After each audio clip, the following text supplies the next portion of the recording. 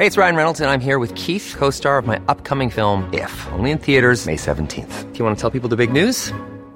All right, I'll do it. Sign up now and you'll get unlimited for $15 a month and 6 months of Paramount Plus Essential Plan on us. MintMobile.com/switch.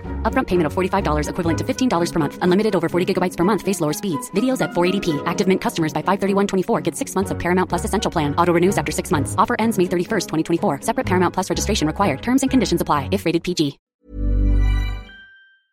Bulacan State University lowers admission policy. The new administration of Bulacan State University announced that the school has lowered its admission policy so more students can have opportunity to enter the public institution of higher learning. From its previous requirement of 90, Bulacan State University has set a minimum general weighted average, GWA, to 87 for courses that have a board or licensure exam. It is also lowered to 85 from 87 the GWA requirement for courses without a board or licensure exam. The university has a total of 26,053 students. Attracting and enhancing student diversity by creating a more inclusive and fair admissions process for a qualified student is the main call of the new administration, said new President Dr. Tiety San Andres. San Andres added that the Student Policy and Program Development Office and the Admissions Office evaluated and reviewed the existing admission process by recognizing potential areas for discrimination. Also by establishing mechanisms to ensure a consistent and non-discriminatory admissions process, creating effective communication channels for both internal and external stakeholders, and conducting regular assessments to enhance the effectiveness of the process.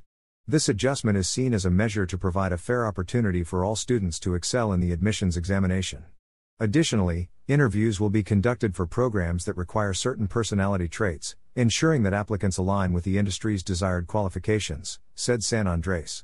The university is also considering affirmative action to give equal opportunities to members of the indigenous cultural community, Pantad Pamilyang Filipino Program, 4PS, students with special needs, graduates of the Alternative Learning System, ALS, children of a solo parent, and members of the institution's adopted community. San Andres said that these measures are implemented by the university to guarantee a fair and transparent admissions process that reflects the school's core values.